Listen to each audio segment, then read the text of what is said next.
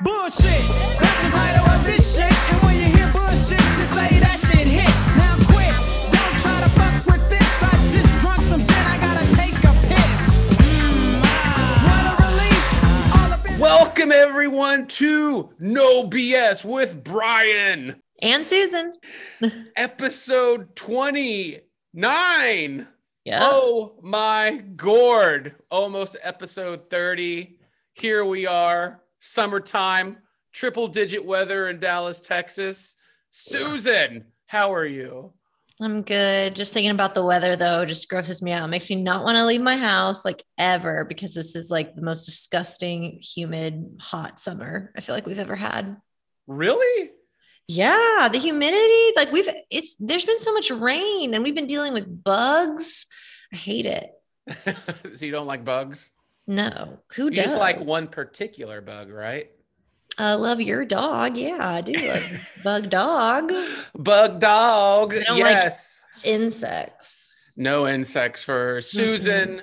Yeah, it's episode 29 of No BS Podcast. See us on Apple Music, Spotify, Amazon, everywhere you can find a podcast. I'm Brian Kluger, and of course, Susan Stevens is here. We're in our favorite bathrooms, which are public bathrooms right now, because the episode of No BS today is all about awkward situations. So we're doing this show live from our bathrooms, from public bathrooms. Oh my. Yeah. That's right. That is correct. Yeah, we've got a great blind watch later. We've got some recommendations. We've got our awkward movies, awkward TV shows, and awkward personal life moments we are going to share with you. Gonna live up, bring back some terrible fucking memories about this. But it's gonna be good. It's gonna be good. And a special, beautiful happy birthday to our main man Trevor. We love him. Yeah, we do. I do love that guy. I love that guy. I loved him before you. Oh, okay. Okay, but first we've got to get into our Bachelorette talk. There's tons to discuss on the Bachelorette. We're down to the last four people. Well, last three people, actually. We're going to get into that. There was a Men Tell All episode, how Katie's doing, how the guys are doing. So, Susan, please take it away. All right. So I guess we have to first start with the fact that, when the show started, we were with our top four, which were Michael A., Justin, who still can't believe that she picked him over Andrew. That was a really weird deal there. Everybody thought Andrew and she went with Justin, which I feel like Justin just didn't get a whole lot of screen time.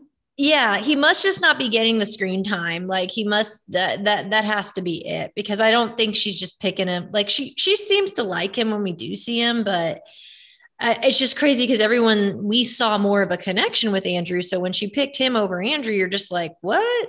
So, I mean, it is what it is.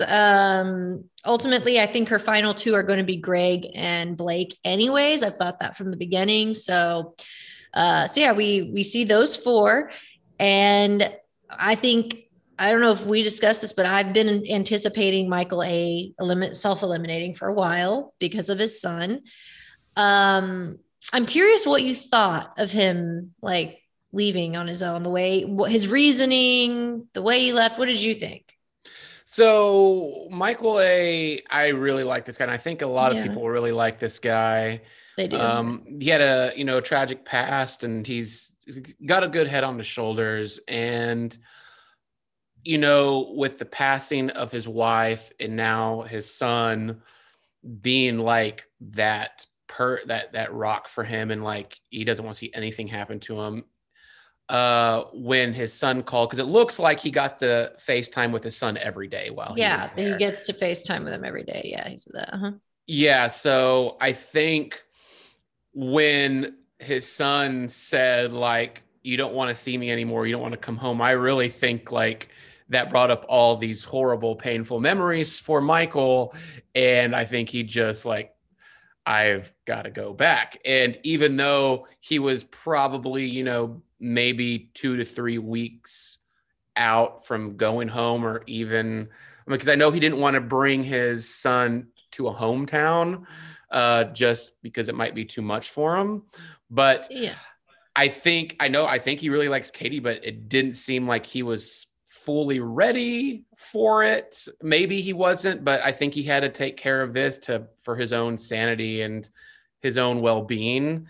And it just sucks because it seemed like Katie really wanted him to go the distance. I think he had a hell of a shot more than other people. And how he did it, I mean, he went in there and said it right there. I mean, he was honest and open. It just sucks that he went kind of almost the whole way to do it.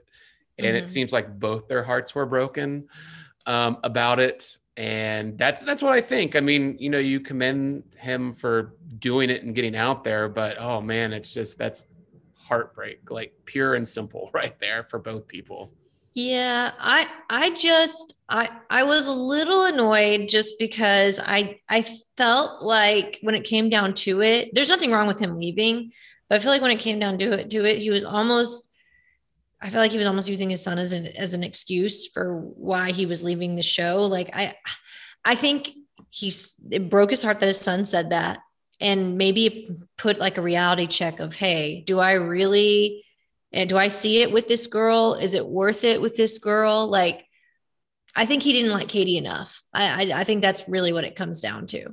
Because if he really saw a future with her, you could bring your son and just not have him meet Katie. You just be like, hey, bring him in.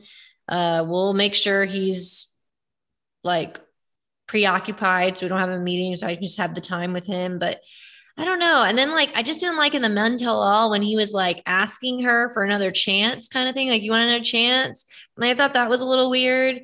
So I'm like, dude, what? Like, I don't know. I think he's a good guy. I'm not saying anything on his, I 100% think he's a good dude, but I wish he would just have said, like, I got to go be with my son. Maybe I did this too soon. Because in reality, I just don't think he liked Katie enough. Okay, it's an interesting take on that. I felt like he really liked Katie. But maybe I think we're both in agreement. Maybe he just wasn't ready yet. Yeah. And I mean, I think he still really likes Katie. Is like, is there a chance? And then I know they, being marketing and ABC and all of them saying like the crazy, surprising, shocking 3-hour finale. You're not going to believe what happens, who shows up, something like that. So I'm like, oh, does Michael A come back and like vie for it? Or are they just playing, the card angle on the Men Tell All? Like they actually didn't get together, but they actually did. I don't think that's the case. No, it's not.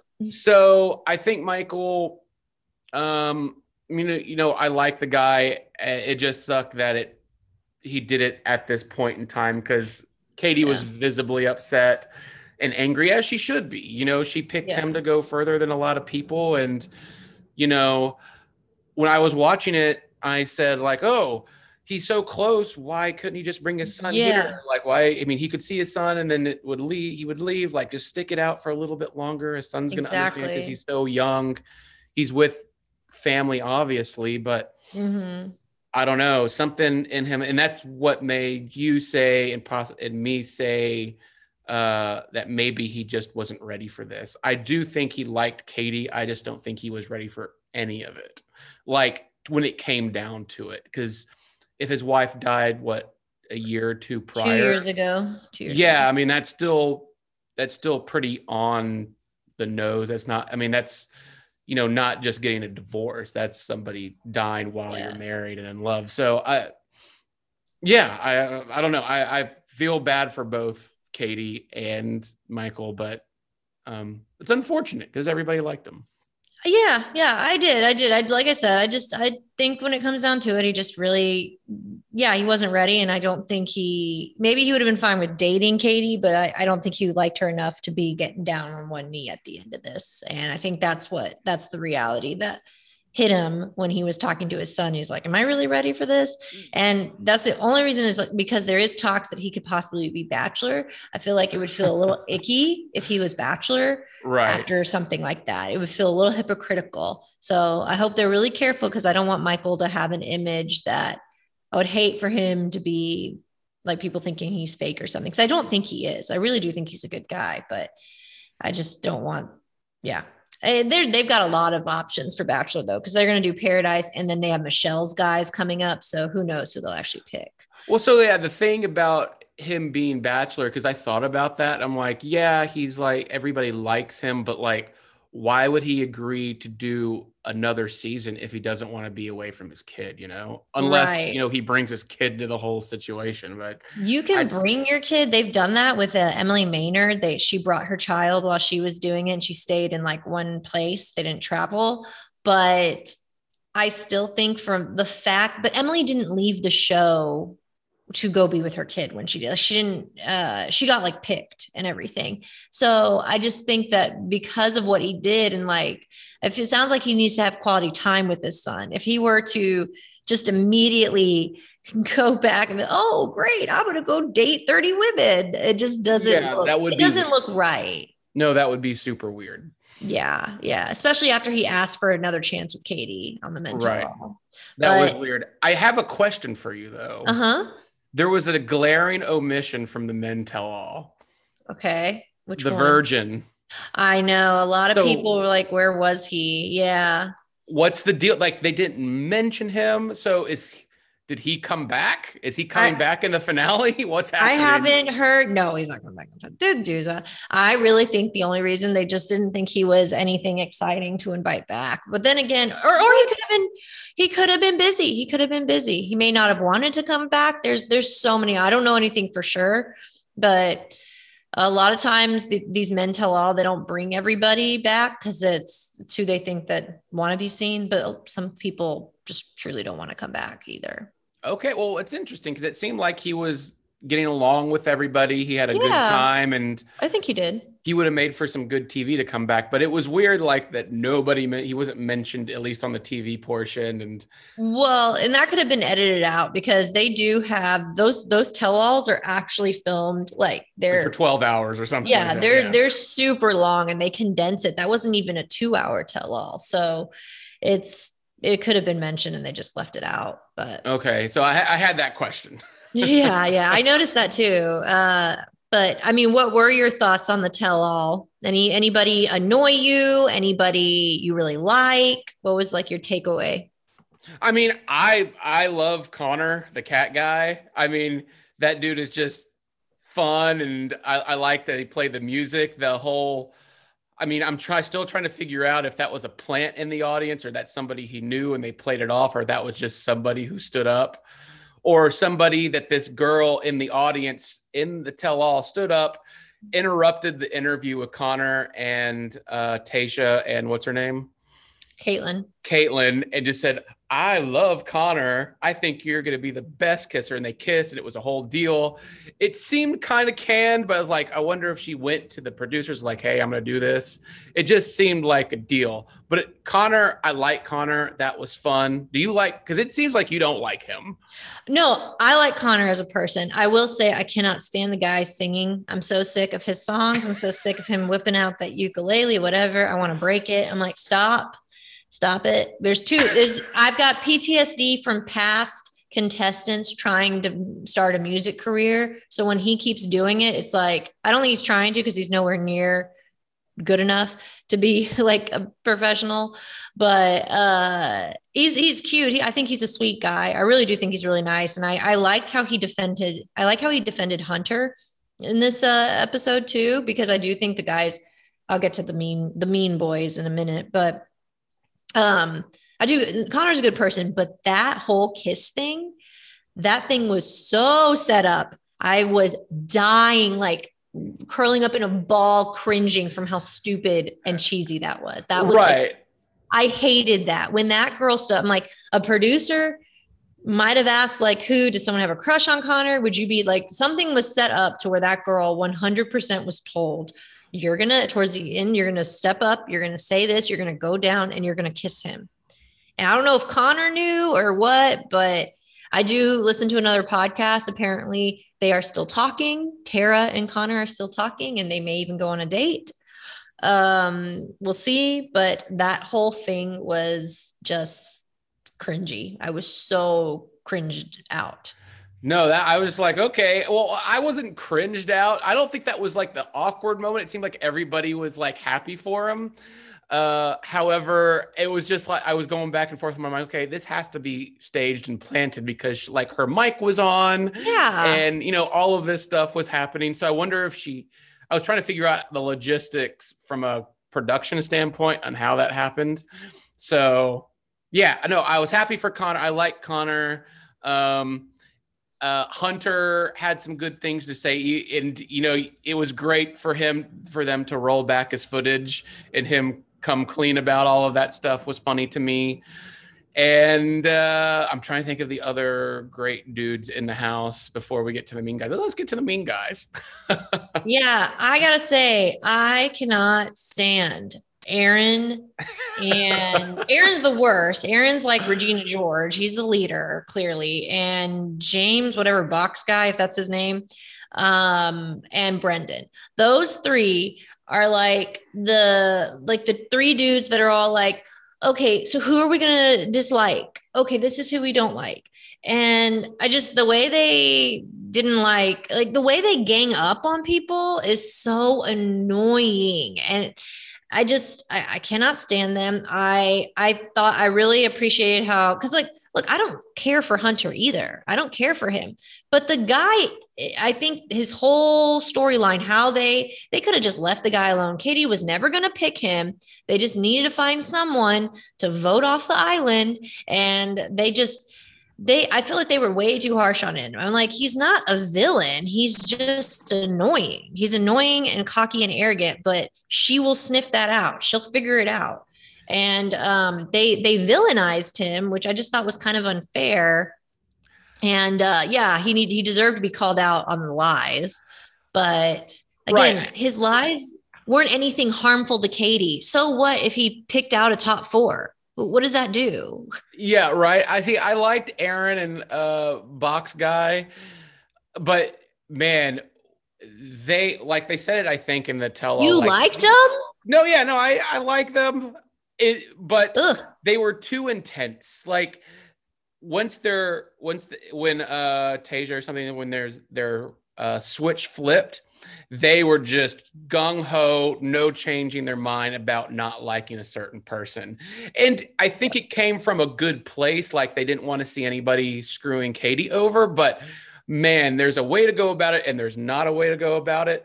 And, just like that dude from Claire's season that called her out, all what he said was true, but he went about it a long way, so wrong way. Yeah. And I think that's what Aaron and Box Guy did. They went about it the wrong way. They focused more on that than Katie. And they were, and we didn't, as you said, there's so much footage. I think the producers saw that in them and kind of, when Aaron and Box Guy are on television now, it's going to be hating somebody and not being with Katie. So that's all we saw. Right. And that's what became them, and it sucks. But and then it came to a head, on the Men Tell All, because what's his name? Is it Carl?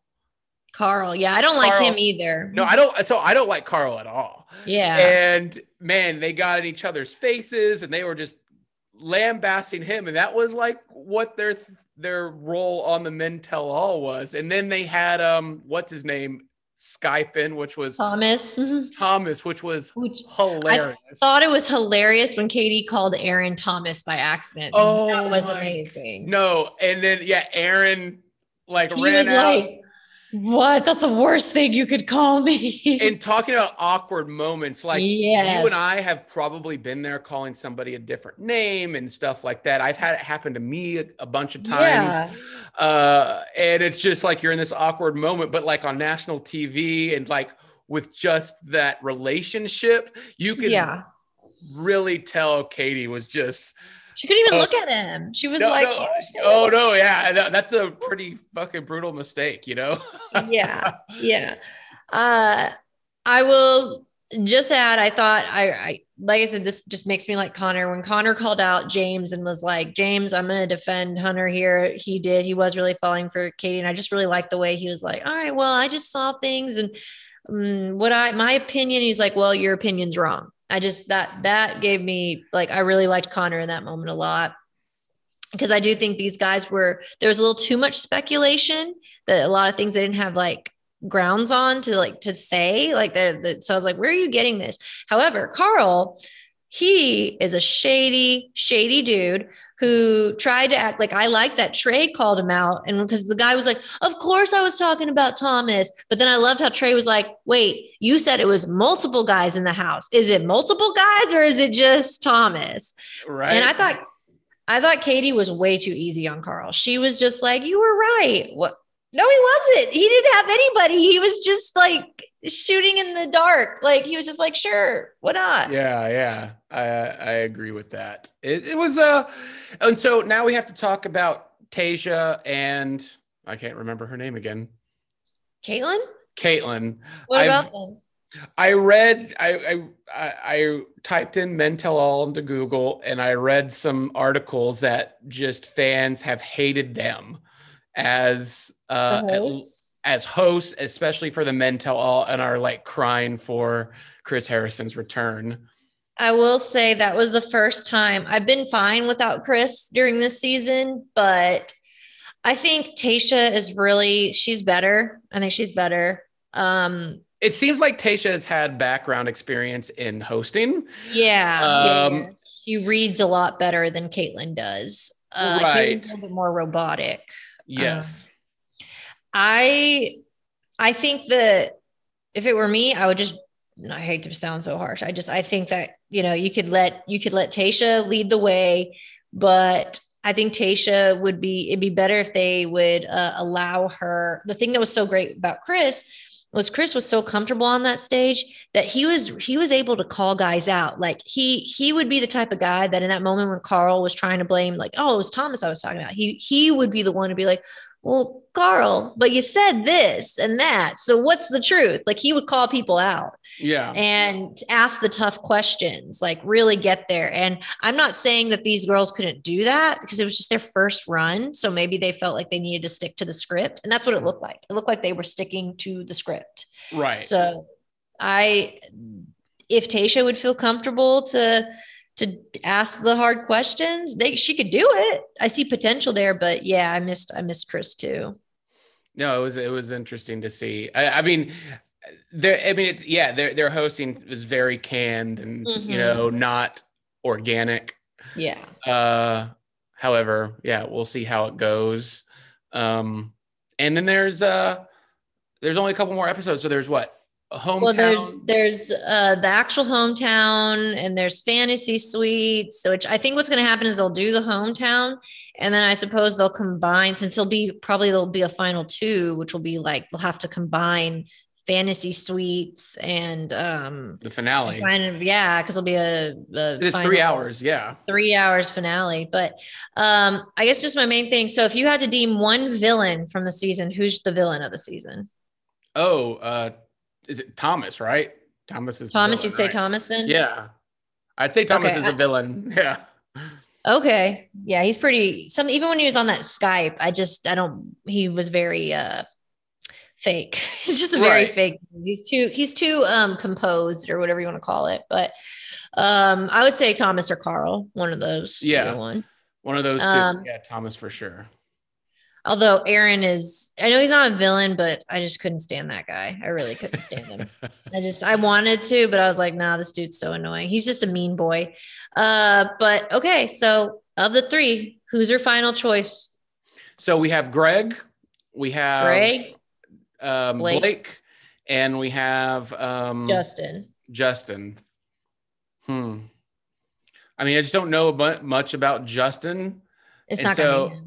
So do you know who it's going to be? No, but I'm just like, there's no way it's Justin. Like, come on. The way they've edited it, that would be a shock if it was Justin. It's between Blake and Greg. It's been that. I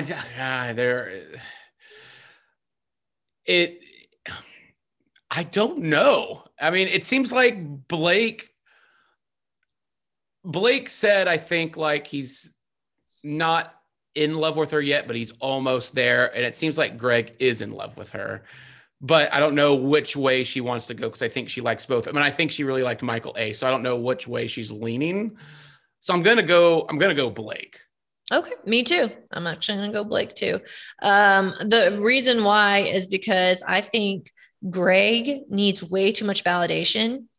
And when they are together, I've noticed that she does way more of the work as far as getting him to come out of his shell, to open up. She's the one asking him questions. Like, I don't think he ever asked her a question. Like, I mean, rarely. Yeah. And Blake, he asked her, like, he's always asking her questions. He seems excited to get to know her. Like, I feel like he thinks there's like a strong connection there. And he's like, yeah, you just seem like the type of girl that I would be with. And also she had told him that it's the easiest with you. And I've noticed that. Yeah. I've noticed that from day one when they had their first date. I was like, he seems like somebody who's been here the whole time. And it's very like effortless and natural chemistry with them. So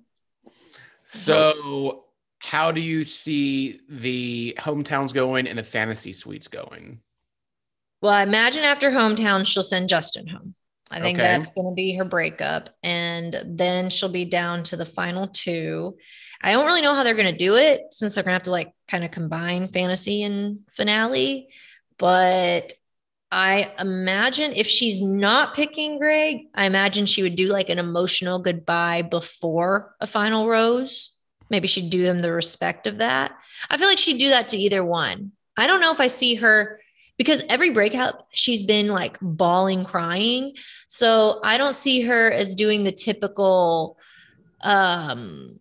where the person comes, because I don't know if you've gotten to see that, where maybe you haven't. I don't think you've actually witnessed that. The typical layout for the show is where the runner up would come out of the limo first and come to where the person's standing. And that person would actually like propose. Like, let's just say, yeah, no, it's really shitty the way they do it. But like, let's just say hypothetical, she picked Blake and she's not picking Greg, right? Greg would come out, pick a ring, everything. He'd go up. She wouldn't say anything. He would do his whole spiel. And we've had people like get down on one knee, and the girl had to be like, wait, get up. Like they don't let him. Yeah. Or, you know, they'll say that. And so they'll have to stop them. They'll basically have to stop them mid proposal and then be like, I'm sorry, actually, I love the other guy. So that's awkward. It's so awkward. You want to talk about awkward moments? Those are it. I can think of so many, like, then there's people who've been pissed. Like, I can think of Ashley Herbert or whatever, when she did that to, what's his name? Oh God, I want to call him Francine, but that's not his name.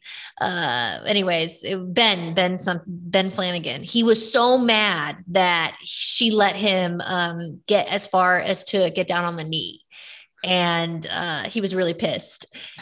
He went on to be the Bachelor, but anyways, yeah, it's really, really awkward. So I don't see Katie doing that though. I don't feel like she would allow that. I almost feel, and I'm just guessing here, but my guess would be she would break up with the guy beforehand. And there have been Bachelor and Bachelorettes who do that, where they break up way before a final ceremony and just say, hey, I don't think not working out. Do you think she has sex in the fantasy suites with the 2 or 3? Well, I don't think she'll have sex with Justin, because I think she'll send him home after hometown. Okay. So that would be my guess, is that she won't have sex, but I could definitely see her having sex with both Greg and Blake, because she's so sex positive. So I feel like, what do you think? Do you think she'll have sex with both of them, or just one? No, I think she should probably do it with both. That's might as well. And then, okay, so in regards to them saying it's the most shocking, it's crazy, season finale, you have to tune in. Is that just marketing, or do you think somebody's going to show up? I don't think anyone's going to show up. I don't think someone's going to show up. The way they've been teasing it seems like she's getting in a fight. It seems like she gets in a fight because they've been teasing her like, cancel the show. Yeah, cancel the show. Yeah. I want to go. Yeah. She's like, are you kidding me right now? I've been trying to dissect that because she rushes out of there. Like they showed that multiple times where she's like, it's almost like she's looking for the person that she just got in a fight with maybe, or whatever. It's like, it looks like she got in a fight. So, and then she wants to leave. So, and it doesn't seem like sad. It seems mad. Yeah. So I think she got in like a fight with somebody. Interesting. I'm curious on how that's going to go down. Mm-hmm.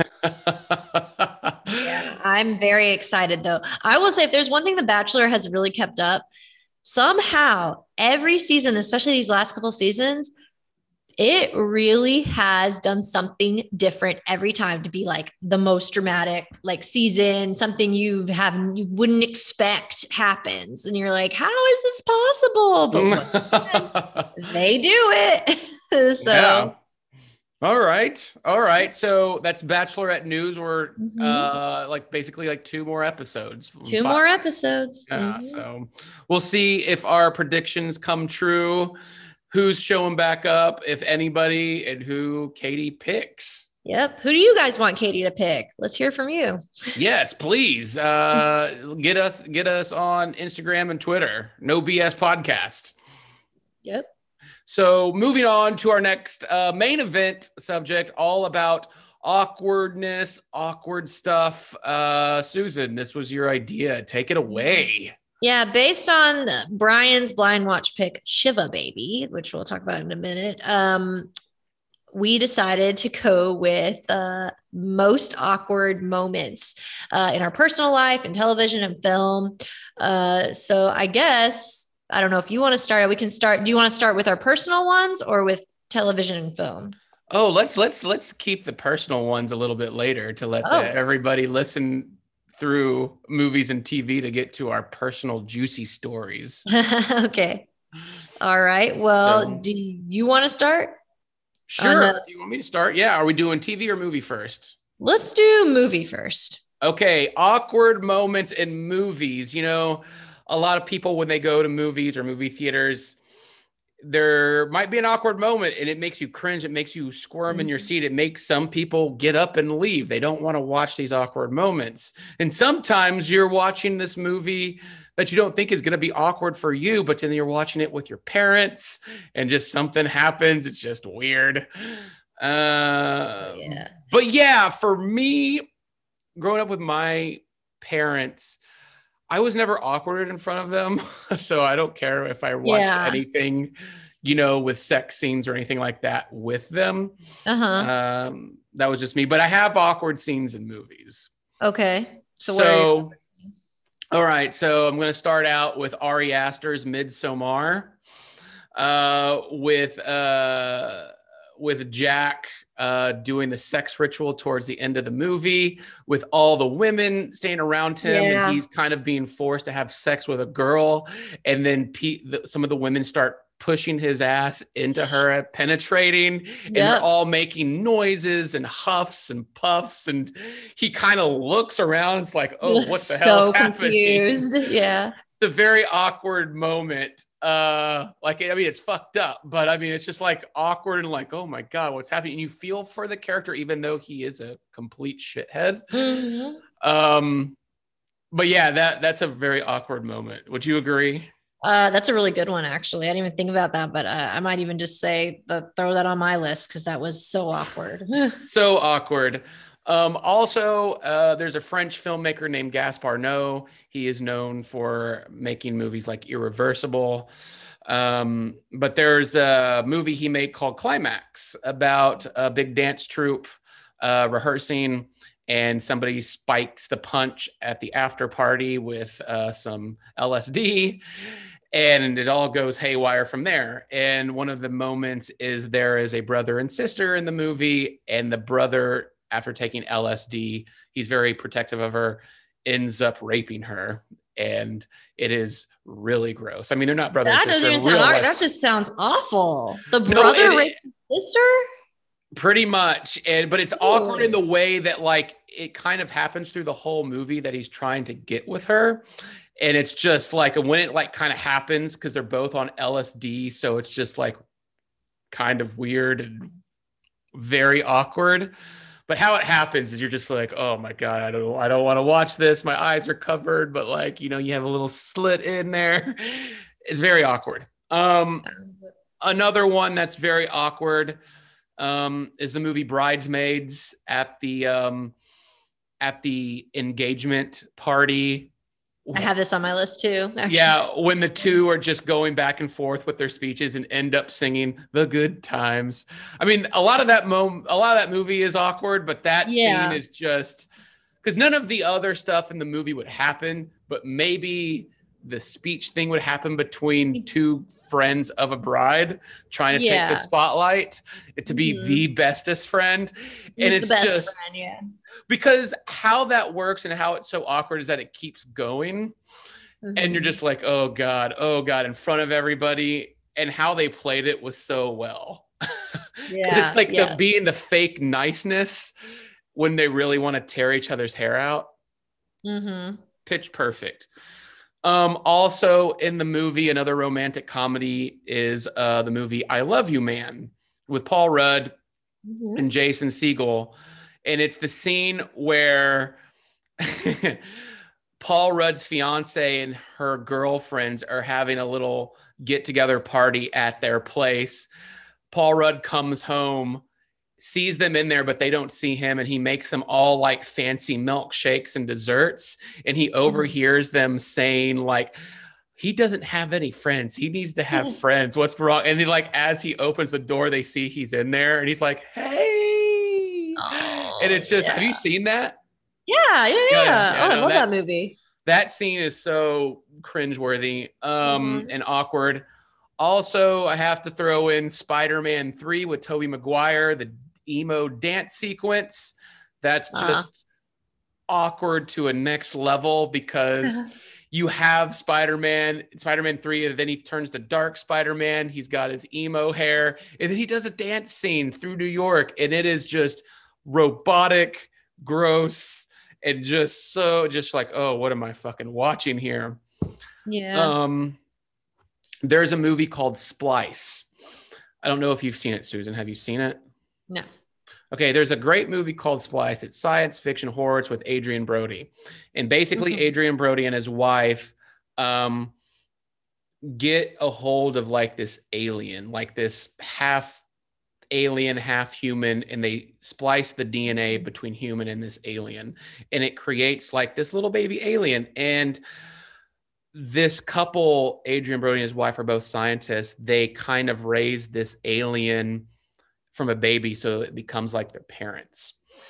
Well, as the alien gets older, it becomes more seductive and ends up having sex with Adrian Brody, the father. So it's kind of like this incest type thing. And it is the most awkward shit ever. The movie's awesome, but that scene is just like, what is happening? I have 3 more. Bear with me. In the movie Swingers, You have a lot. Okay. yeah, in the movie Swingers, Jon Favreau, Vince Vaughn, where they got their start about single guys in LA picking up girls. There's a scene. So in Voicemail.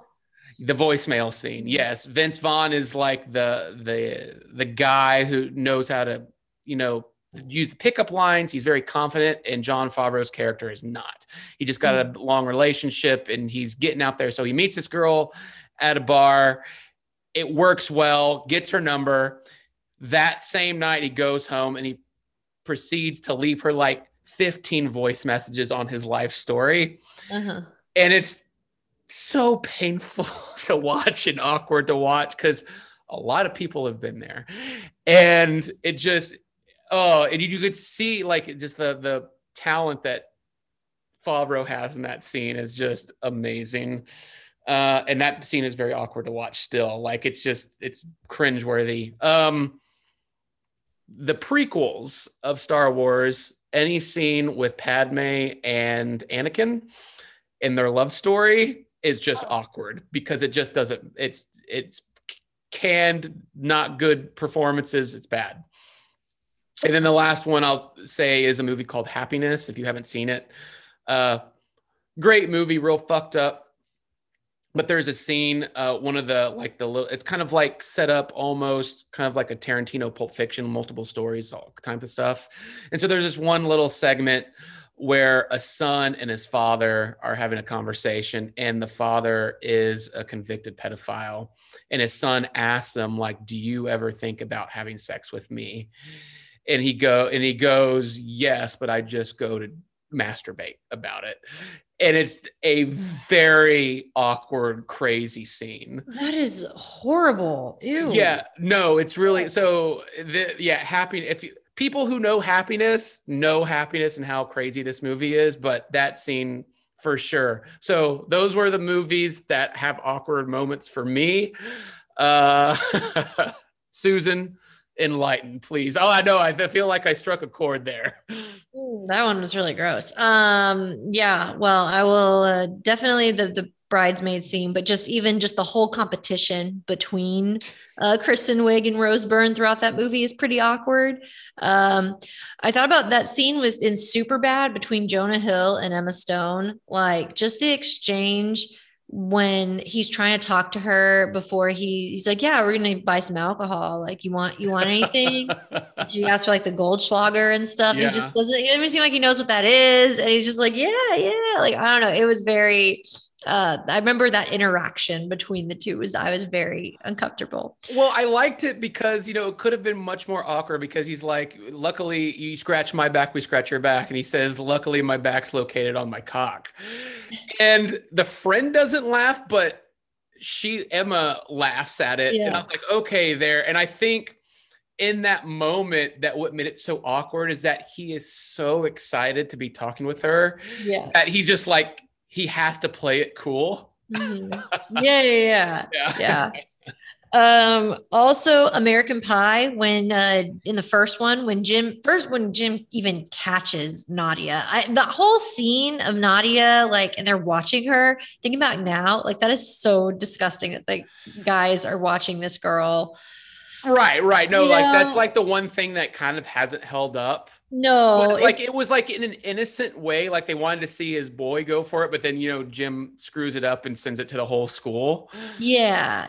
So it all messes up, and I mean, luckily, I guess if you want to feel like Nadia doesn't care, I guess she's cool with it. Mm-hmm. But then on top of that, like he catches her, and then of course the awkward coming early. It was twice. Twice. It's just like too much to it. It was so awkward. In Never Been Kissed, again, poor Drew Barrymore. She's pretty awkward throughout that whole film. But I just remember when she first comes to the school and she tries to fit in, she's wearing this awful, like, white feathery outfit, like horrible outfit. And she's just like, she found the popular girls and she's just like, Kristen, Gibby, like, whatever. Hey, girlfriend. And then like when she goes and tries to sit with them at lunch too, she's like, hey guys, like your hopes and dreams and stuff. And they're just so like, they are, it's just funny. And there's something about Mary, the hair gel scene. They played it off like it wasn't that, because it's awkward because of what happens, but like that's, oh man, Farley Brothers were ahead of its time, like that whole gross out gag stuff was great. It's very awkward to see, just like when you really think about it, someone just doing it, just her grabbing it, it's like, that hair gel, great, I need some. I just like, oh. And then the next scene is literally at the restaurant with it just sticking up like that. Yeah, just sticking up. And then finally I have the entire The Room movie. That whole movie, The Room. Tommy Wiseau? Tommy Wiseau's movie. That's just an awkward film. That whole film is awkward. You like think about it. I mean, it's funny. It's like a comedy, But if you really think about it, especially if you know that he had fully intended for this to be an Oscar winning film, like he submitted it to the Oscars, like it's awkward when you see just seeing a green screen on a roof when they had a roof setting. No, Like say what you will about The Room. The Room is probably a better movie than most Oscar nominated movies because The Room is still getting played in theaters. People still talk about it on a daily basis and still watch it. Yeah. It's a cult classic now, but it is so awkward. It's just, there's so many scenes in that movie that you're just like, oh, this is so weird, especially with Tommy Wiseau. Well, Wiseau's an awkward dude, and to have him star in the movie and just, oh, hi, Mark. Oh, and just hi, like, just so crazy. Yeah. Tear me apart, Lisa. It's just the whole thing. Like, he's such a bad actor. It's just like, it's just his delivery, everything is just an awkward movie. But it is. Yeah, it is. Anyway, what about your TV scenes? Okay, TV scenes. So we first have to mention both of us, which is probably on our list at the top of the list, comes from The Office, and it's Scott's Tots. Yeah. I think we both, that's like at the top of our list. I can't even watch that episode anymore. Oh, no, it's crazy. So BJ Novak, who plays, Ryan the 10th in the show, wrote and directed this episode of The Office, and Scott's Tots. It starts out hilarious because Stanley, if you know of Stanley character in The Office, he's always like monotone. He's like Bueller. But in this opening scene, the dude loses it, is laughing his ass off. It's just like uncouth for him. And so you're like, what happens? He's like, oh my God, is it today really the day? And it comes to find out years prior, Michael Scott promised like first graders, a class of 30 first graders, that he would send every one of them to college. And of course he can't if they were going to graduate high school. Stupid. And so the day comes when they're all graduated. And they're close to it. Yeah. And he has to go there because they invited him to come there. And like, you think like, oh, they're going to show up and not many of them graduated, but no, they're all amazing students. They all graduate and they're love to see Michael. They do like a dance for him, a routine. They sing to him. They have shirts. Yeah. And he has to say that he can't send them all to college. And what makes it even worse, he's like, I got you laptops, but not just laptops, batteries for laptops. Just batteries. Just batteries. And it's like the worst. It is so fucking painful to watch. So Holy painful. Shit. I think it's because it's so realistic that could happen. And if someone was really in those shoes, like, you're just like, those poor kids, like they thought they were going to college. Like some of them, they just can't afford college, And I mean, I remember he gives like one kid like $1,000 at the end or something. Right. But oh man, it just breaks my heart because there's not really a happy ending to that. It's just like, yep, he lied. And these kids, hopefully they got some scholarships because they just. Well, there was a happy ending to it in the element where he said, he kind of brought it down to earth, saying like, I'd like to think maybe since I promised you this, it did get you through school. You did graduate. You are going to go places. And I like that element to it, but holy God, because you see how happy the kids are and you just know what's coming. And it's just, Jesus, you don't want to watch any of that episode. That is the most that's my number one. I've never been like to a point, like I said, to a point where I can't even rewatch it, but you should, because it's still I have, but I don't think I can do it again. Like I've already rewatched it like twice and that's good enough for me. Thank you, BJ Novak, for giving us the most awkward shit in the world. That was genius. Shall I go through some? Yeah, go through the rest of yours. Okay, so the amazing, very spectacular, perfect, flawless show, Freaks and Geeks. That whole show is pretty awkward in moments, but the most awkward scene for me was when Sam Weir, the kind of like the leader of the Geeks, he went to the mall and Jason Schwartzman it wasn't Jason Schwartzman, it was somebody else, sold him because it takes place in 1981, sold him on the idea that it would make him really cool and popular to wear a kind of disco-esque one-piece tracksuit to school. And he does. He wears this one-piece bell bottoms, kind of like with like the built-in belt buckle, the collared, one-piece shirt that connects to the pants. He does his hair up, and it is so awkward and painful to watch. Everybody just giving him shit, and it just doesn't pan out perfectly at all. Great scene. I will do even a piece of live news TV. And I don't know if you were old enough to remember this. Would you remember Balloon Boy? No. So there was a huge story that was happening live on TV, and it seemed like this homemade kind of gigantic balloon craft was flying through the air, and allegedly this young boy was inside of it. And all the networks picked up on it because they're like, oh my God, it's flying, thousands of feet in the air. It's going to crash down. There's a boy inside of it.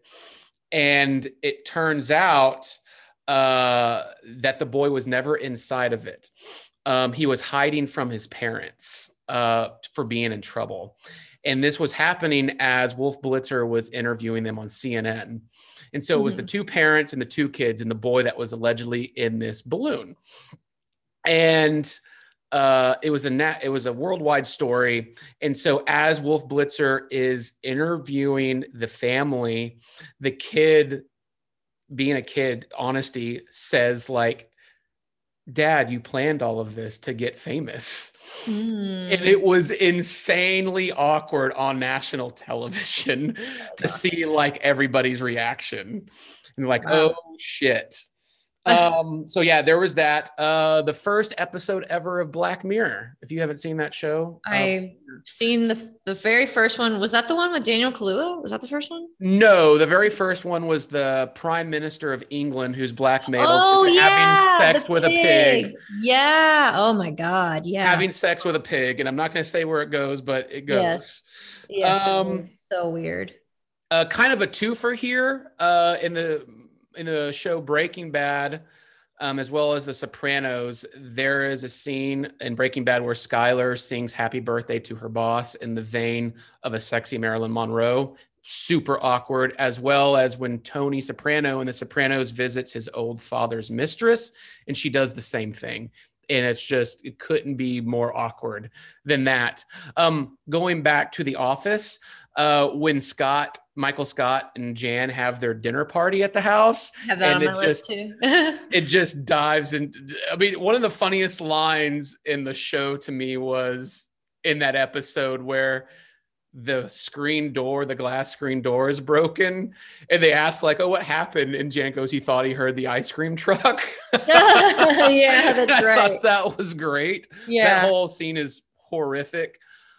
Also in Curb Your Enthusiasm with Larry David, there's an episode where Passover Seder happens, and he's having people over for Passover Seder, and he meets Rob Corddry. He meets a character named Rob Corddry, new to the neighborhood, who gives him some excellent golf tips, and they become friends. But it turns out he's a registered sex offender, and Larry invites him over to Seder. And there's kids there, and it's like a whole awkward fucking thing that this happens, and it's great. And then my last one will be the episode of South Park called Cartman Sucks. And it's a hilarious, one of my favorite episodes of South Park. But basically, Cartman,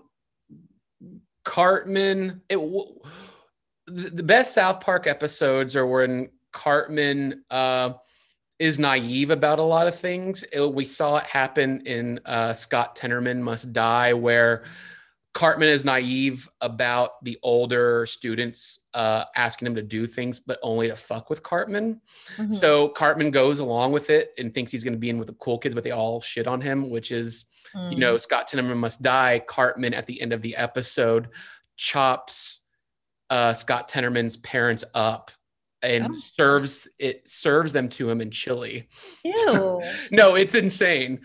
So, but the whole thing of Cartman taking people's shit is great. So in this episode called Cartman Sucks, Cartman has kind of fallen into the hobby of inviting Butters to his house to take pictures of Butters in compromising positions. So like, you know, with like, you know, poop smeared upon Butters' upper lip or just like crazy stuff. So the next thing Cartman does is while Butters is sleeping, Cartman puts Butters' dick in his mouth and takes a picture thinking that it would make Butters gay, but not himself. And so he gets excited and he shows this picture to, you know, Kyle and Stan and Kenny. And they're like, dude, you are the one who's gay in this, not Butters. And so Kyle, as a joke, says, well, in order to cancel it out, you have to reverse it. You have to put your dick in Butters' mouth. And so what happens is, as that's about to happen, Butters' parents burst in. Cartman runs away without explaining anything, and Butters' parents send Butters to a gay conversion camp.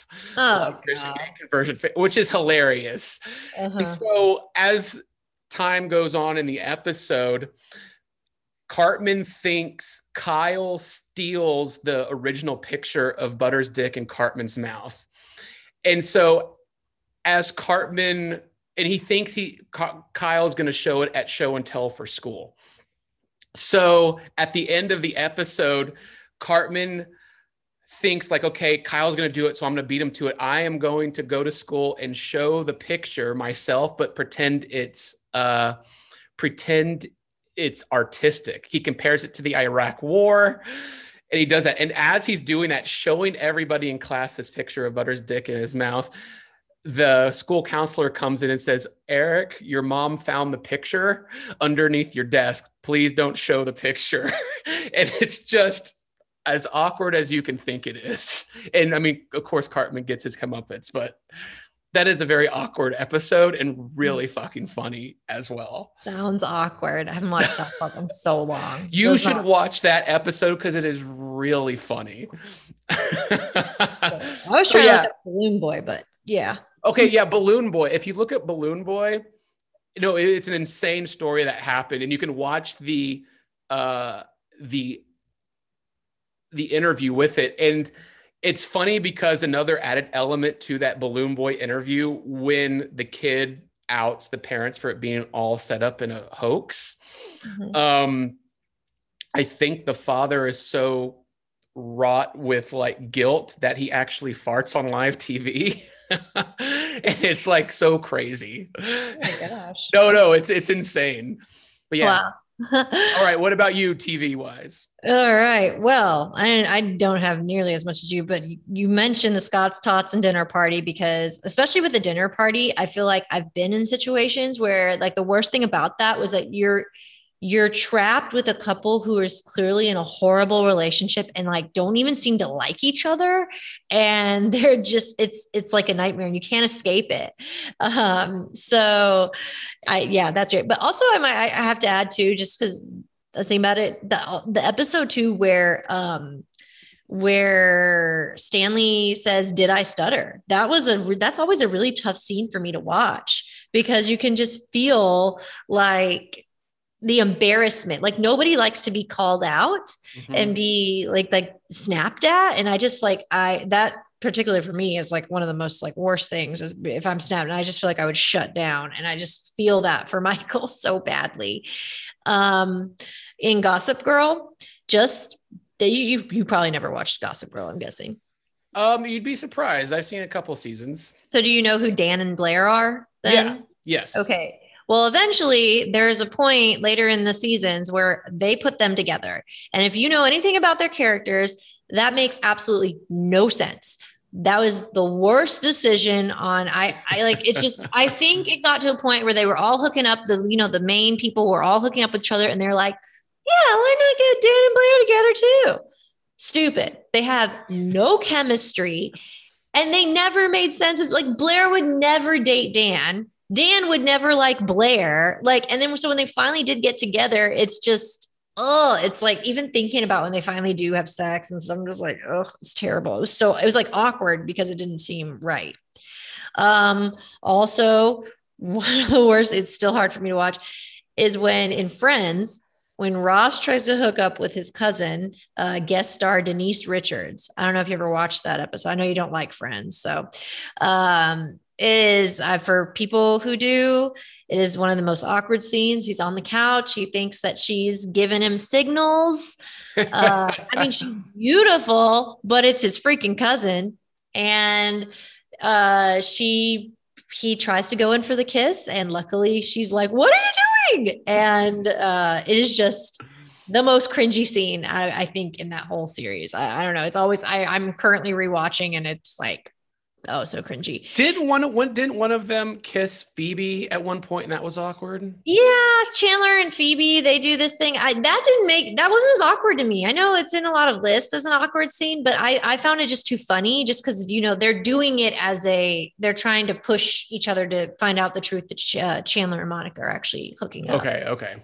Also, I have on here the staged kiss between Connor and the girl from that really got you, huh? It got me so bad. I was like, that was one of the most, aside from all the when somebody actually proposes and gets broken up with in the finale, that is awkward. But that, I cannot describe you how like cringy I felt. Like, it was terrible. I will say that it was. I really wish producers won't do that shit anymore.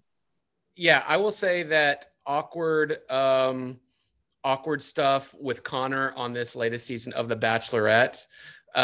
Anytime he kissed Katie, he would grab her full on with the head, and yeah. I was so awkwarded out with that. Like, he would grab her with two hands with the face and the head and bring her in, and I would just like, that's too much. And he was like an aggressive kisser. Like he would he'd almost like, and that's why I know he called himself out, but he's a very like he goes like rah rah, like eating your face kind of thing. It's like, dude, slow it down. Like it's like he's like attacking her with his mouth. It's like, calm down. Yep.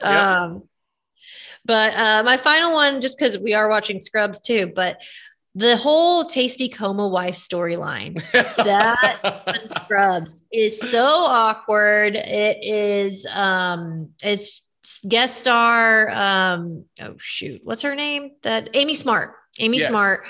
Her husband's in a coma, and she's, you know, hot, and all the doctors call her Tasty Coma wife because he's been in a coma for 2 years.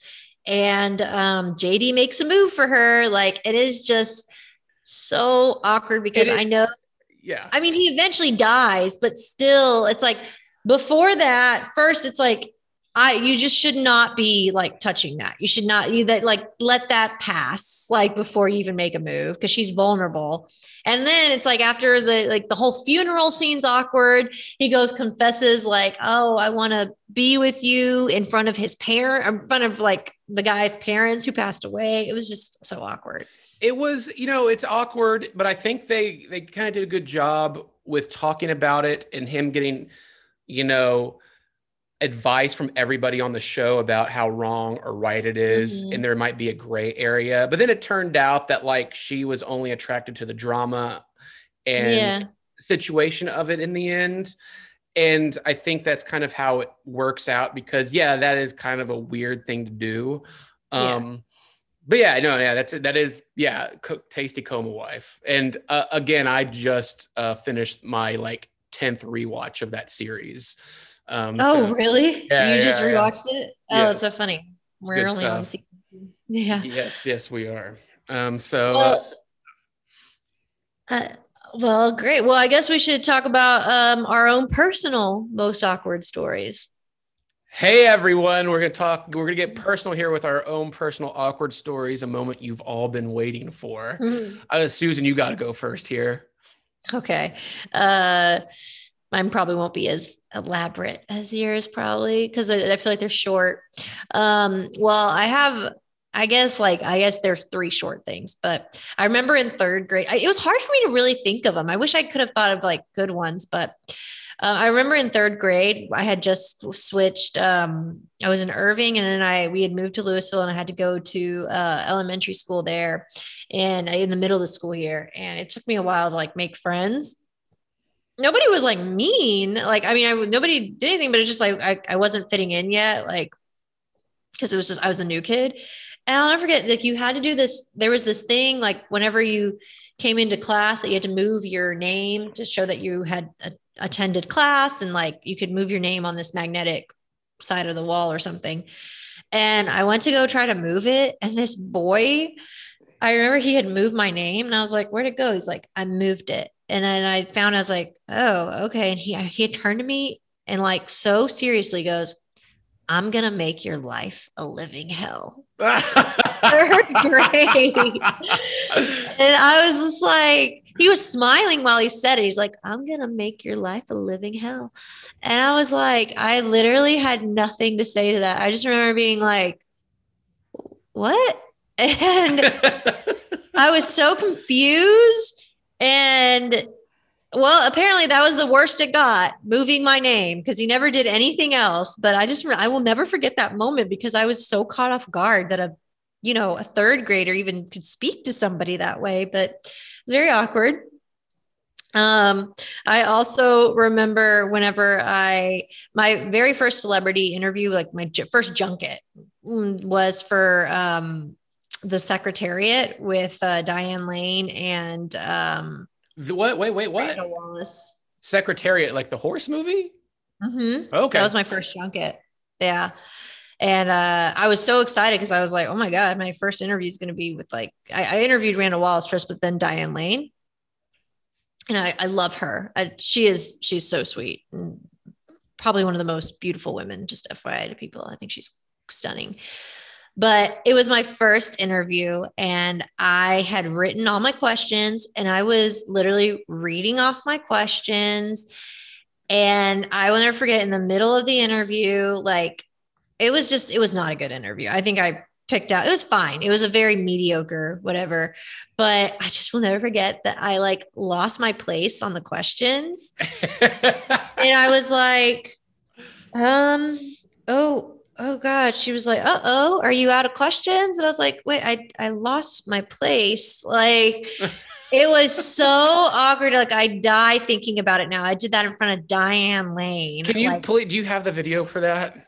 I don't think so. I think they've already like gotten rid of that. Oh, I'm not sure where it would be. But I was like, I was like, oh no, like I lost my place. I'm not sure. And I looked so confused and lost. And she was really sweet.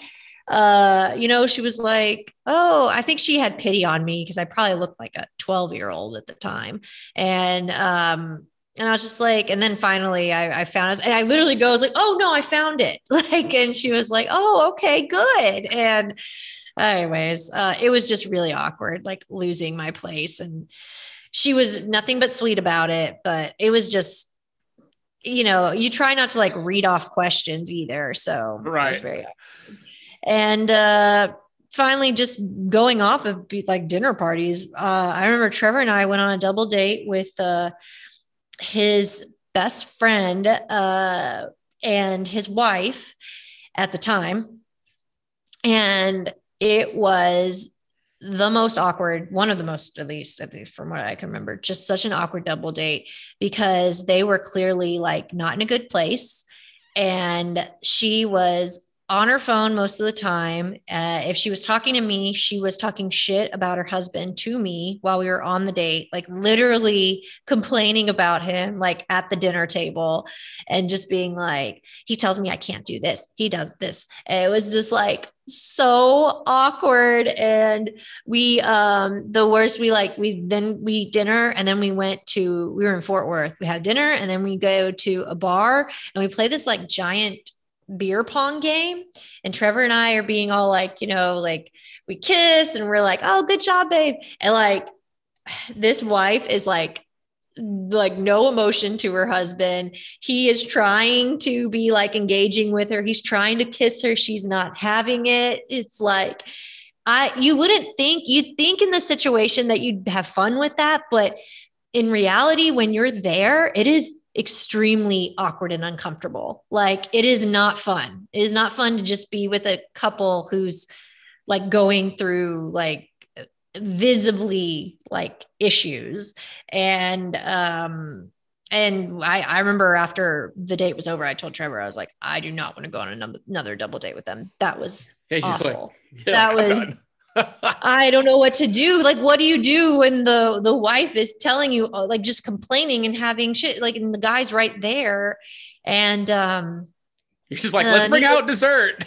Yeah. Well, needless to say, they're divorced now, but wow. Yeah, that's not a shocker, but it was very awkward. But no, that sounds very awkward.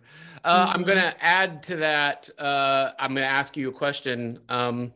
Was there any awkward moments? Because I mean, coming up with our own awkward moments, I feel like you have to like have like a week and ask your friends about this because they might be able to bring stuff up. Was there anything like growing up, you know, and you got caught in like the intimate art of making out, sex type of stuff by friends or in college or parents or something like that was awkward? I never got caught doing that. No. Okay. Well, that was some awkward stuff, Susan. I guess you want to hear my 3 awkward stories. Yeah. All right. I'll start with a sex one. So I think I was 17 or 18 at the time. Mm-hmm. And my family and I always went to Destin, Florida. We had a condo there every summer, and we would go with a couple other families, and I would get to bring a couple friends. And one year I got to bring my girlfriend at the time. And one night everybody was down at the beach, and the girlfriend and I headed back up to the condo and did it. Nice. Luckily, thank God for my amazing friend who knew everybody was coming back up to the condo while we were in the act. He ran up before anybody else to warn us. Uh-huh. We had just gotten our clothes back on before parents started walking in, but like it was obvious, you know, it was like sweaty, hair was all over the place, and like t-shirt was inside out. And luckily my parents are super cool and they didn't acknowledge it really. they just like, okay, yeah, we're coming back up. They had to know. That was some awkward shit. Yeah. Okay, so that's the sex one. Luckily, other than that, nothing else has happened. Another one. So I was in college, and I went to the University of Kansas. So in Kansas, it snows for like 6 months out of the year.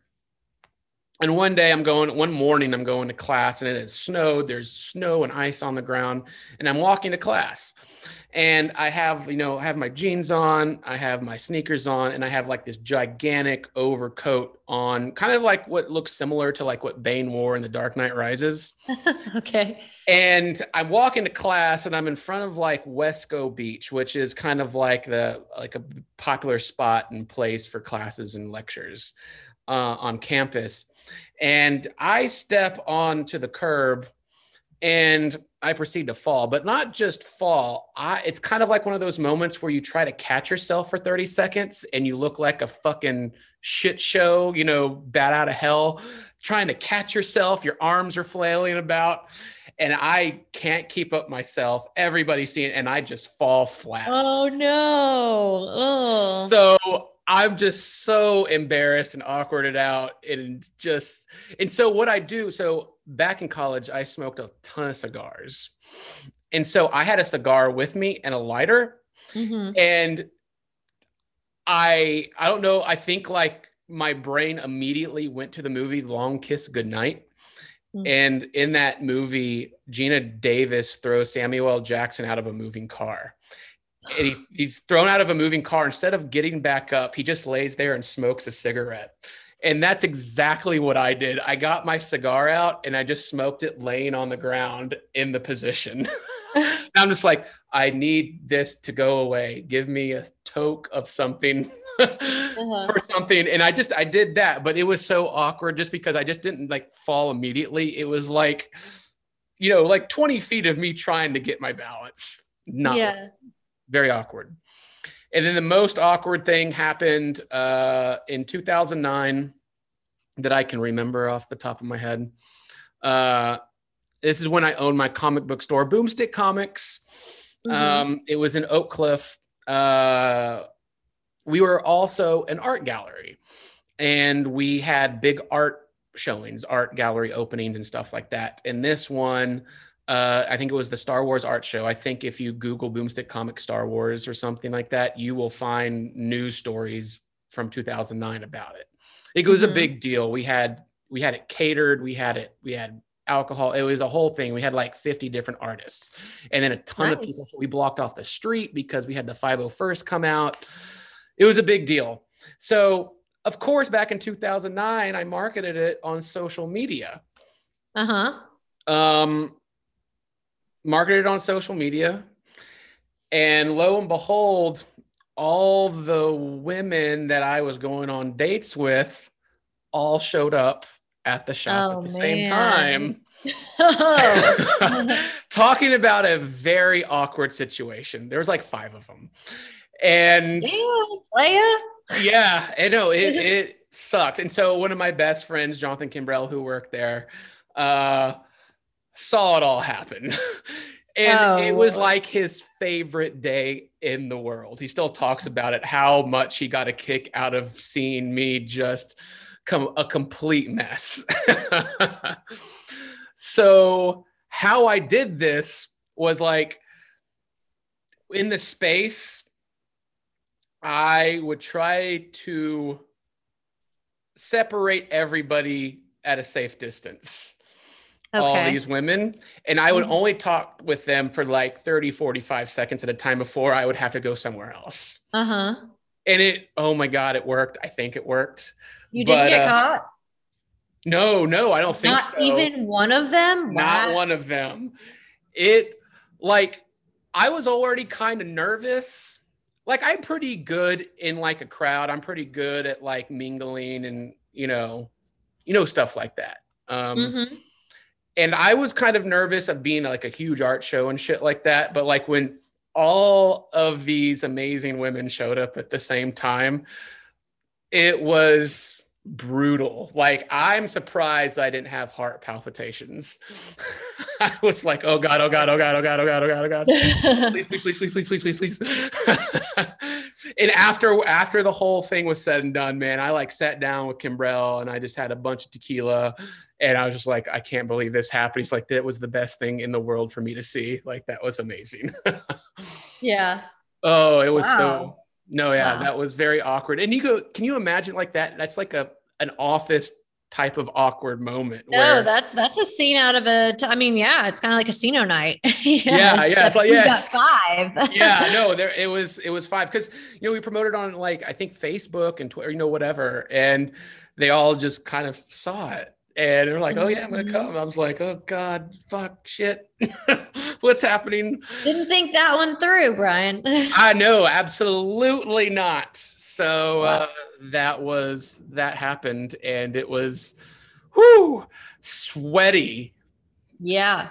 You are lucky that not one of those girls caused a scene. Like, what do you mean? Well, I mean, were you just like dating, or did you say you were exclusive with these women? No. Oh, no. I never said I was exclusive with anybody. Okay. Like we were going on dates. We'd been on multiple dates, stuff like that. But it wasn't like boyfriend, girlfriend with multiple people. We were all going on dates. But that's not like the worst thing. If it got caught, if you did get caught, you'd be like, hey, we never said we were exclusive.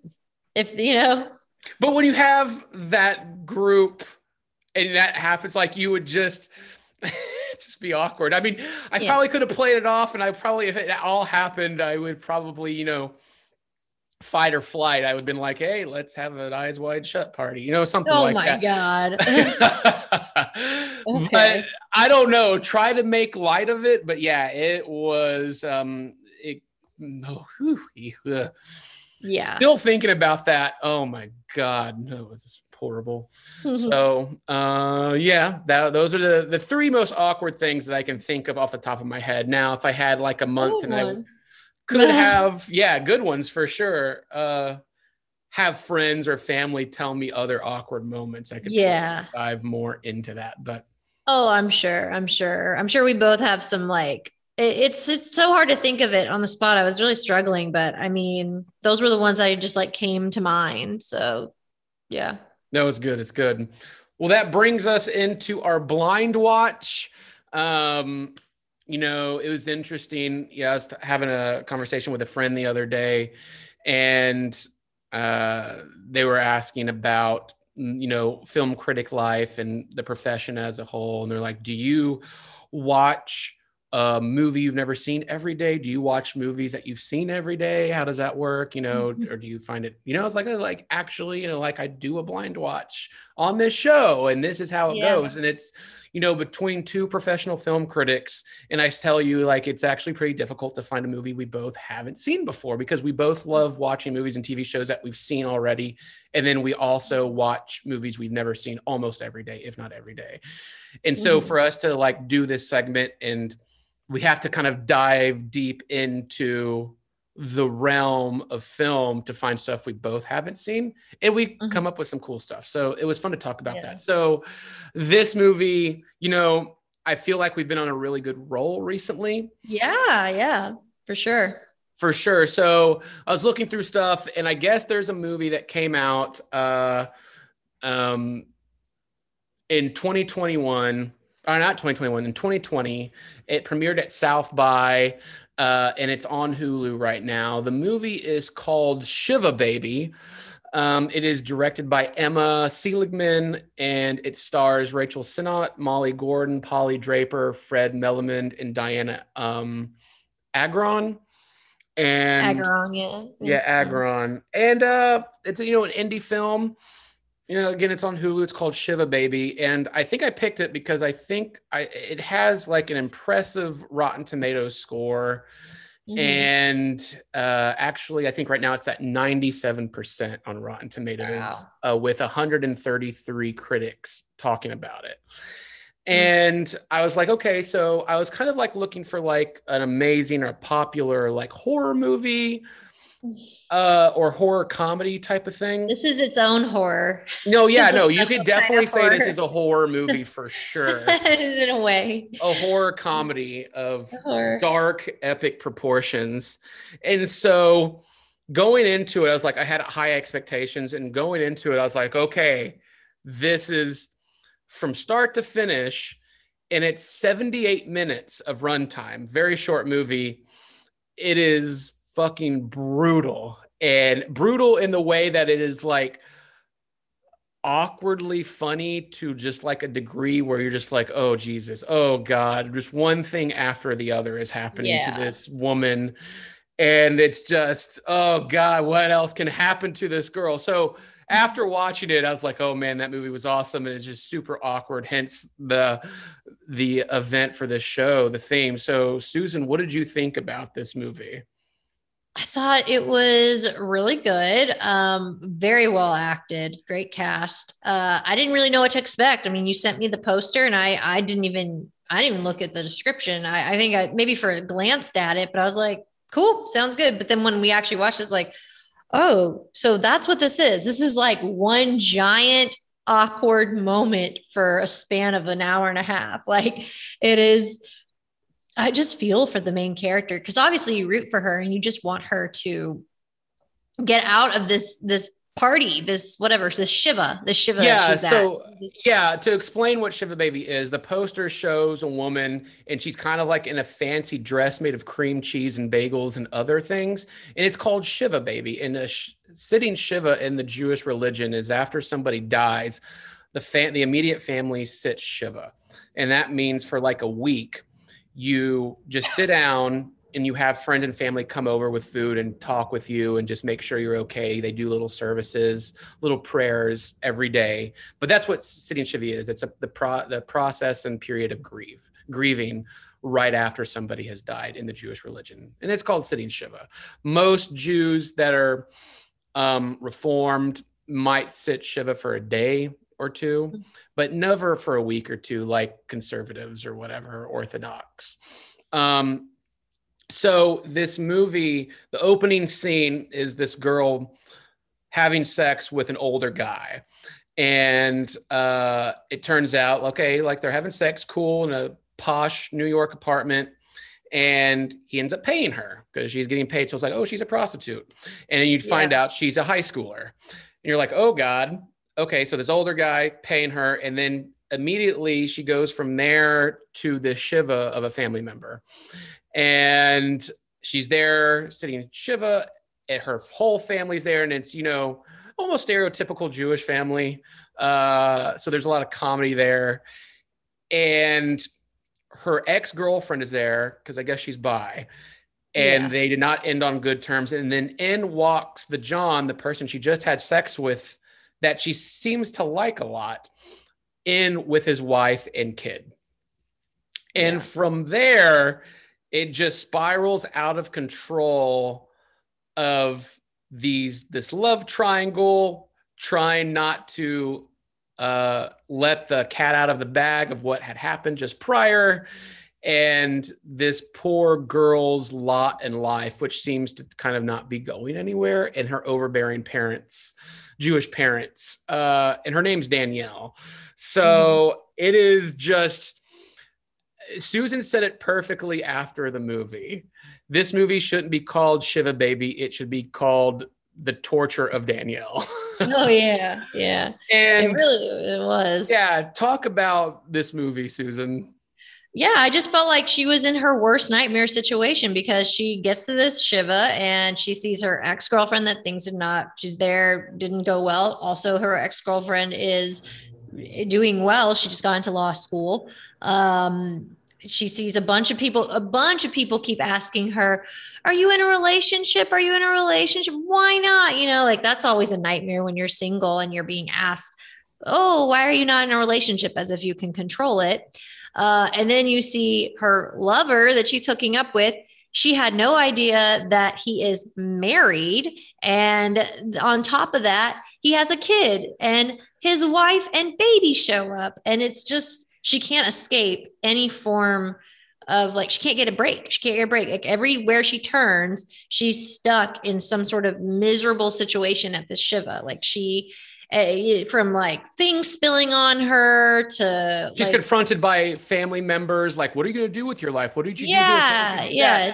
But she also kind of instigates some of it by trying to hook up and send pictures with the guy again. Yeah, but he is such a shithead that he does all the wrong things in the movie too. Like he's definitely the villain of the movie. He is. I mean, she really shouldn't try to be hooking up with him at the party, especially when his wife is there. But I think at this point, I'm like, too, if the wife doesn't realize what's going on there, but I think she does. But it is, there's so many scenes that are just it is I love movies like this that can take such a simple premise and idea, and it's just all set in one day, just this whole party, and then create this story. This chaos. Yeah. They did a wonderful job with it. It's just, it is so awkward. It's one of those movies I don't want to watch again because I don't want to go through that experience, because I felt it. I felt for Danielle. Right. And all these characters are coming together, and it's at a boiling point, and it's it's about to boil over, and there's a huge, it's going to be graphic. But then as everybody's leaving, Danielle's Jewish parents, who have this old minivan full of shit, ask everybody to get into the minivan to ride home together. Even the guy she had sex with, his wife and the baby, her ex-girlfriend, and a couple other people, and the parents. And it ends subtly on a happy ending. You're just I like this, which I enjoyed, but it's just, oh God, because coming from a Jewish background and Jewish family, I relate to a lot of stuff like this. I just grow up in that culture. So a lot of it was really funny to me, and I got it. But yeah, it's just, oh man, it is a horror movie. It is like Susan said, it's a nightmare scenario it's a nightmare scenario. Any human being. I talked about, all these women showing up at the art show, but imagine 20 other elements coming to play that would just make that day more miserable. And that's what happens to Danielle in this movie. It's just one after the other. Yeah, no, it is. And as much as we describe it as like miserable as far as the scenario and what you feel, I still do highly recommend the film. No, it's a lighthearted touch to it. Like you're not gonna like really hate any character, maybe just one, but it has a lighthearted and organic feel to it, and you really connect with Danielle and even her ex-girlfriend in the movie. It's pretty dang cool movie. Like the movie is awkward and very uncomfortable, and I think that's what it's supposed to be. And I think, I think there's that element of the sex positive and power of sex in it, for women. And in it, with her being a high school student, maybe she hasn't developed the mature way of going about it yet, but she's on her way there. And also I think this movie kind of has elements of Woody Allen type of scenarios in it, kind of talking about these themes and tones of the movie. It's a smart film. I like it. Oh yeah. No, it's very smart. It's very clever script. Like I said, what they do with that premise and the dialogue and just like the scenarios that they think of, I love a painfully realistic movie, and that's why I enjoyed it. I just don't know if I want to sit through that again. It's just so but I want people to watch it because it is well done, and it's unique. Definitely deserves to be watched. Yeah, Shiva Baby. It's on Hulu. It's only 78 minutes long. So, I mean, it's like short. An hour and 10, 15 minutes.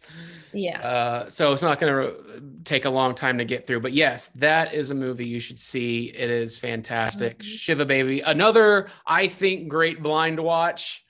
We're on a roll. We're eventually going to have to come to another Riccio at some point, or King of the Island or whatever. Please no, we're not going to do another Dara of Jasenovic. No. Well, it's going to be my pick next, and I will be picking something not horrible. I mean, like not miserable. Right. So that's Shiva Baby. Now we're on to our honorable mentions, our no BS suggestions of stuff we've watched. I think we have to kind of start out with The Green Knight. Texas's own, Dallas's own David Lowery directed and wrote this. You know him from Ain't Them Body Saints.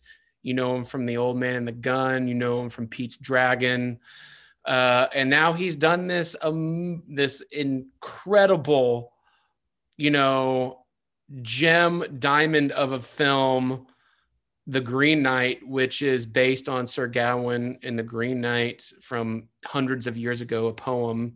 And man, this movie is just next level good. It deserves its own category. I loved it so much. Okay, well, Brian got an orgasm from it, clearly. I just thought it was good. I didn't think it was like the most spectacular film in the world, but it is good. It's good, and I do recommend it. That is what Susan has to say. Yeah, well, I was like, damn, Brian, just you think it's like, is this your number one film of the year then? I don't know if it's number one. It's up there, man. It's up there. I loved it so much. And it's weird because it's such an indie. It's such a weird film. And I'm hearing people that kind of only watch stuff like with The Rock in it wanting to see this movie. I'm very excited about that. So this movie it goes at its own pace. It does not hold your hand. You have to figure out what's happening and how it goes with it. And I love movies like that. And it's beautiful. It's a great portrayal and transformative character piece in Sir Gawain with Dev Patel. Seeing Alicia Vikander in dual roles, like it's a crazy movie. Find my review right now on High Def Digest for it. It's incredible. Yeah, my review will be up this week as well from ICTN. Well, I know a film that we both reviewed last week that we have different opinions on, but Old, the new M. Night Shyamalan film, I was not crazy about it. Brian liked it, but I know people are going to watch it regardless. So there's that. Um, I uh, loved Old. I think it's I the don't know how scariest you movie love to it. date. And That only because it deals with that's aging in such a short time and all the really terrifying elements that go with aging. I loved it. I was not scared at all. I was just like, what the hell's happening? Like it was okay. Well, read my review and it'll explain it. But I was very disappointed in this and I had high expectations and I thought it would be I think most of it is the screenplay and the acting is just so bad. Like I think maybe it's a screenplay because it's just like there's dialogue in there, Brian. I don't know how you can forgive some of that dialogue. It is so bad. It's like it's like written for a toddler. It's as if Old was made for children. I mean, it's graphic, but it's like, okay, But it stars children that have to grow up fast. there's majority are adults are in there. Come on. You're excusing it way too much. There's no way. That was such a poor script. There's Okay.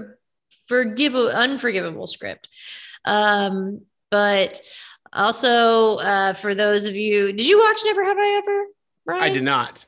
Oh my God, it's such a good show. Season 2 is out. Highly recommend it. It's like probably my favorite show on Netflix, like the Netflix original series. Just a teen rom-com kind of show. So really like that. And then my other one was I only started the first 40 minutes of Jungle Cruise. I gotta finish it, but I do like what I've seen. I know Brian liked it a lot. Yeah, Jungle Cruise is fucking amazing, people. Like, I felt like a kid again. It was like watching that vintage Disney magic as we were kids all together. It's PG-13. It's Raiders of the Lost Ark. It's Romancing the Stone. It's Pirates of the Caribbean. And it is just, I mean, it has those aspects of horror in it and romance and adventure. The Rock is great. Emily Blunt is amazing. Jack Whitewall is great. Everything about this movie is so good. I mean, yes, The Rock plays the same character as he does in everything because that's his shtick now. Like, he has 50 things going on at once, and he's not a character actor. He's The Rock. He's gonna be The Rock in every movie, but it just But works. he's good. Here. He's a good actor. No, Like, he's good.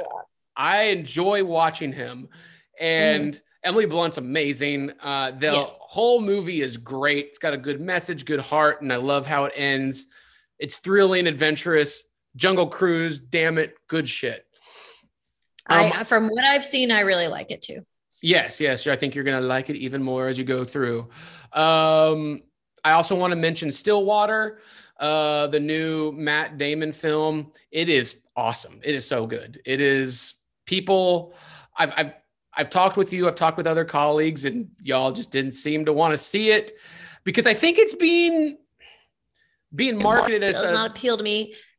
It's good. It's so good because you think it's going to be one movie and it's not. Because a lot of people think that it's going to be a pro-Trump movie, and Matt Damon's playing a Trumper, and like that's not. There's even a scene in the movie where they ask him who he voted for, and he did not vote for Trump. I didn't even think about that. I don't know. It looks like I would watch it like when we get screeners. I'd watch that. I just didn't really feel like going to a theater to see it. It's really good. You need to see it before it comes out on a screener list because I mean it's about Matt Damon from Stillwater, Oklahoma. His daughter, played by Abigail Breslin, is in prison for murder in France. And she says she constantly didn't do it. She's already been in prison for 2 years. And so Matt Damon goes over there to try to kind of solve the case for her and bring her to justice. And it's good. That's kind of like the surface level of what's happening in Stillwater, but highly recommended. And Matt Damon is so damn good in it. Highly recommended. And also, I know Ted Lasso has just started. The second episode of the second season will be out this week. But as somebody who's seen the first 8 episodes, it's still one of the best TV shows out there. It's heartwarming, amazing, funny, great. I love all of it. I can't wait for you all to see the rest of the episodes. I'm waiting for the rest of them to come out so we can just binge it. you have more control over that than I do. I had to watch them, and I've watched them multiple times. Oh, you've watched them multiple times. Well, that's yeah, for sure. And also, just for those who are into physical media, Barnes and Noble is still through the end of the month having their 50% off Criterion sale and 50% Arrow video sale. So please check High Def Digest for the latest Criterion Arrow reviews.